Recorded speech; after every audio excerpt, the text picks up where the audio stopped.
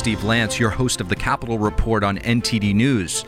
If you have not done so yet, please hit that subscribe button to stay up to date with all of the latest news coming out of the nation's capital and beyond. The gunman in the Texas school shooting posted warnings minutes before the attack on his social media account. What did he write? And what is the president saying today about public safety? NTD's Iris Tao has more. The gunman shot his grandmother in the face. More details on the gunman who killed at least 21. Texas Governor Greg Abbott says the 18-year-old high school dropout shared on Facebook just minutes before shooting up the elementary school. He said, "I'm going to shoot my grandmother." The second post was, "I shot my grandmother." The third post, maybe less than 15 minutes before arriving at the school, was, "I'm going to shoot an elementary school." A spokesperson for Facebook later clarified that those were one-to-one text messages. Officials also revealed on Wednesday the gunman stormed past an armed guard to enter the school carrying a rifle he had purchased just days ago.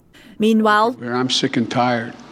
I'm just sick and tired of what's going on. It continues to go on. President Biden addressing the shooting again today, pushing for what he calls common sense gun reforms. The idea that an 18-year-old can walk into a store and buy weapons of war designed and marketed to kill is, I think, just wrong. Biden claims that such reforms will not hurt Second Amendment rights, while adding, Second Amendment's not absolute. When it was passed, you couldn't own a cannon. Biden also calls out gun manufacturers, which he has accused of marketing so-called assault weapons to make profits. Where's the courage to stand up to a very powerful lobby? And President Biden is reportedly planning to visit Texas following the Uvalde school shooting. It could come as early as this weekend and will mark the second time in just weeks he has visited a site of mass shooting. Reporting in Washington, D.C., Iris Tao, NTD News. Democrats are calling for stronger gun control following Tuesday's shooting in Texas. Senate Majority Leader Chuck Schumer is pushing to fast-track 2 gun control bills, but he's not planning to immediately bring the bills to the floor for votes, citing opposition from Republicans. Many of my Republican colleagues focus on the motives of the shooters instead of focusing on the obvious common denominator. Democratic lawmakers are calling for enhanced background checks. So the difference is not mental illness. The difference is that people who are having breaks with reality in the United States can get their hands on a weapon of mass destruction. However, Republican Senator Marco Rubio says every commercial sale already requires background checks. There hasn't been a single of these mass shootings that have been purchased at a gun show or on the internet. So if people want to do that, we can have that debate, but don't link it to these horrible events because they would have nothing to do with it. Enacting any bill in the 50-50 Senate will be tough. Facing the calls to end the filibuster again, Democratic Senator Joe Manchin said he supports the filibuster. Throwing out the one tool that we have that keeps us working and at least talking together. Without that, we've got nothing. You got no checks and balances. The country lost 19 young souls yesterday and 2 of their teachers in that evil act of violence that took place in Uvalde, Texas, at the hands of a deranged 18-year-old gunman. Retired Lieutenant Colonel Alan West resides in Texas, and we're grateful to have him on with us. Colonel Alan West, thank you so much for joining us on the Capitol Report. My pleasure. Appreciate you having me. Colonel, our hearts go out to the families and victims of this terrible tragedy. How is the state of Texas coping with this the day after? Well, it's very hard, without a doubt. I have been down in Uvalde several times. I know the community. I know the mayor down there. It's a very tight-knit community, not far away from the border. And, of course, they're dealing with the everyday crisis of the open borders that we have. But to have this happen and to the children there in the elementary school, it just rocks them to the core. And it's something that affects us here in Texas. We've seen it with the Sutherland Springs shooting at the church that we had. And, again, this was something that could have been preventable, because the assailant in that church shooting, his record was never uploaded into the database of having a domestic violence charge against him, a felony offense, and also a dishonorable discharge from the United States Air Force. So we want to make sure that we're protecting our children. And I think the biggest lesson learned right now is that we spend so much money and take so many precautions at sporting venues or concerts, entertainment venues, Academy Awards, whatever. We've got to do better protecting our children. Colonel, that brings me to my next question. What, if anything, could have been done, do you think, to potentially have prevented this tragedy from happening? Well, I think if you go back and look at what just recently happened 10 days ago in Buffalo, we have the indicators and warnings that are there. You look at these social media posts that are being done, and we have got to have people that act on that. You can get kicked off of social media talking about vaccines or having a different perspective on COVID, but yet when we see the violence that is out there, nothing is being done. The other thing that we have to do, without a doubt, we have got to have the continual surveillance and engagement with people that have these mental health issues. We saw that in Buffalo, where the person was brought in for an evaluation and then was never re-engaged after that. The exact same thing happened in Parkland at that shooting, where Nicholas Cruz had 21 call-outs to his home, but yet nobody ever followed up on any of that. So we have got to do a better job of that, as well as protecting our children and hardening our schools. And let's look at some of the veterans that we have here in Texas and other states, that they can be employed as school security guards and making sure that they control those entry and access points. Colonel, do you think we need to take a deep dive into our culture at moments like this and find out what's missing potentially from a spiritual and moral standpoint? Oh, without a doubt. I have told people, when you push God out, you allow the devil to come in.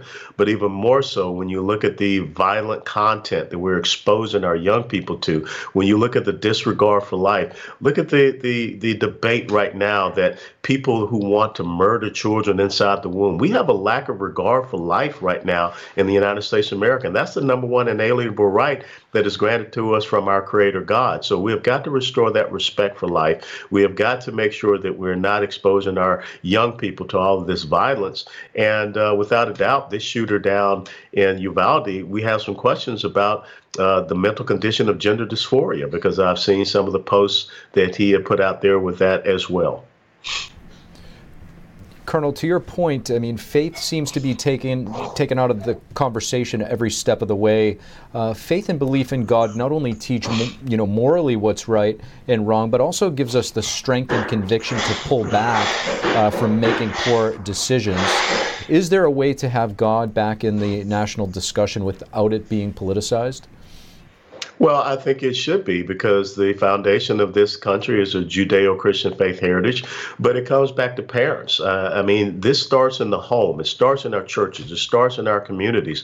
And we have got to have that discussion there and not allow the secular humanists who try to say that you cannot have these discussions out in public. You cannot have these symbols. Think about the 10 commandments. Thou shalt not kill. And so maybe we should be going back and making sure that our kids understand those very basic rules about a moral and just society. It's an excellent point, Colonel. What do you think President Biden's message needs to be to the country right now as the nation mourns this tragedy?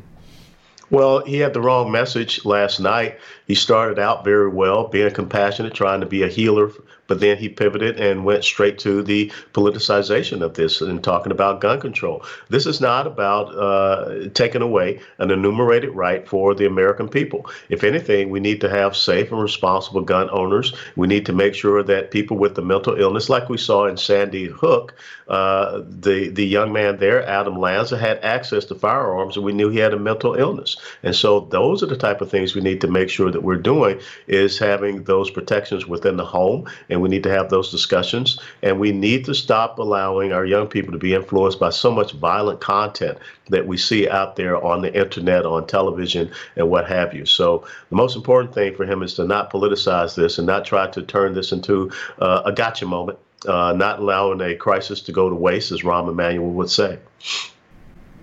Colonel Allen West, thank you. My pleasure. Appreciate you having me on. Prayers go out to Uvalde, Texas. Indeed. Homeland Security Secretary Alejandro Mayorkas released a 2-minute video directed at those seeking to enter the United States illegally through the southern border. Mayorkas says they could be expelled under Title 42. The restrictions at our southwest border have not changed. Do not come to the border. Do not put your life at risk only to be sent back. Mayorkas also says those entering illegally who cannot establish a legal reason to remain will be removed. He points out that border immigration officials are managing historic numbers of people fleeing hardships. Mayorkas also warns that the number of illegal immigrants crossing the border could increase over confusion from court orders and misinformation from smugglers. Our next guest, Congresswoman Yvette Herrell, represents the border state of New Mexico. The state also shares a border with West Texas, where the tragic shooting that killed 19 children and 2 adults took place. The Congresswoman joins us now. Congresswoman Yvette Herrell, thank you so much for joining us on the Capitol Report. I'm happy to be here. Thank you for having me. Congresswoman, you represent part of the state of New Mexico, which borders West Texas, where this horrific shooting just took place yesterday. How close to home did this hit for you and the people of New Mexico? Yeah, it's a complete tragedy, and our prayers and thoughts are with the families and obviously the community. And it's just so sad to see something like this happen. So we're certainly lifting them up in our thoughts and prayers today. And I know it'll take several weeks, months for them to recover, and we just want to be with them in every step of the way. Congresswoman, the person who actually killed the shooter was a Special Operations Border Patrol agent, from what we understand. Do you think that these tragedies can also shine light on our law enforcement folks and first responders? Sure. I mean, you hate to see these type of tragedies occur, but it really does. And it just, a testament to how important not only law enforcement like sheriffs, typical police departments, but what an important role are Border Patrol agents to keep our communities safe. So I do want to switch gears a little bit and ask you about the situation on the southern border, since you do represent a border state. A federal judge just issued an injunction not too long ago to keep Title 42 in place. Could you tell us what exactly this means now for the southern border? Well, certainly it's a huge relief. And as you know, Title 42 is really the last tool that we have in the toolbox to help our Border Patrol agents control that southern border. So I'm very thankful that the judge ruled in favor of keeping it in place. Now, I understand the administration is going to appeal that, but this is so important for the American people, and they understand Title 42 gives those agents the ability to expel those coming to our borders illegally back to Mexico or Canada. And when we're seeing the numbers that we've seen over the last couple of months, I think there were over 200,000 people encounters in the month of April. That's the highest number on record. We have to give our Border Patrol agents and our communities in and around the border the tools they need, and certainly Title 42 is a very important one. Congresswoman, you have visited the border multiple times. Could you give us a sense as to what the border agents are saying that they might need right now outside of Title 42 to stop the flow of illegal immigration? Yeah, it starts with needing leadership from the top. Morale is terrible on the border, as you can imagine. They are underworked. There's not enough people. We need to provide them all the tools they need, whether it's technology, finishing the wall, stop the catch and release, give them reinforcements, and help them to do their jobs to protect our sovereignty. But it's really sad to think that, here Secretary Mayorkas is saying we have operational control on the southern border when you can look at all the photos coming across the networks. You can talk to any Border Patrol agent and they will tell you we do not have control. And no one's talking about, the amount of fentanyl coming across, the #1 killer in overdoses in our young people. We need to be serious about this border security and securing the southern border and provide the agents everything they need to help them do their jobs. And they are such a vital role in keeping our country safe. We saw a Democratic congressman last night from Texas in a very blue area, Henry Cuellar, do pretty well, even though he's taken a pretty hard stance on border security in terms of wanting to secure it. Does that give you a sense that this is actually not a partisan issue? It should never have been a partisan issue. I mean, this is a people issue. This is about the people of the United States, our security, our sovereignty. And I'm actually glad that a number of Democrats over the last number of weeks have finally stepped forward and said, they do not want to see Title 42 go away. And here's the reason: because 70% of the American people understand the importance of Title 42. I think it's fascinating that suddenly, just 6 months before elections, that we all of a sudden have this grave concern when we should have been dealing with this when the administration first took over and then stopped some of the policies that were working under the Trump administration. But it should never have been a partisan issue. It needs to be a people issue, and we need to push forward on Title 42 and other necessary tools for our agents and for our surrounding communities. Congresswoman Yvette Herrell, thank you. You're welcome. I just want to thank everybody for listening to this episode. If you enjoy our content, please leave us a rating and a review, as it really goes a long way in helping us spread the truth. Until next time, I'm your host, Steve Lance at NTD, and we'll see you soon.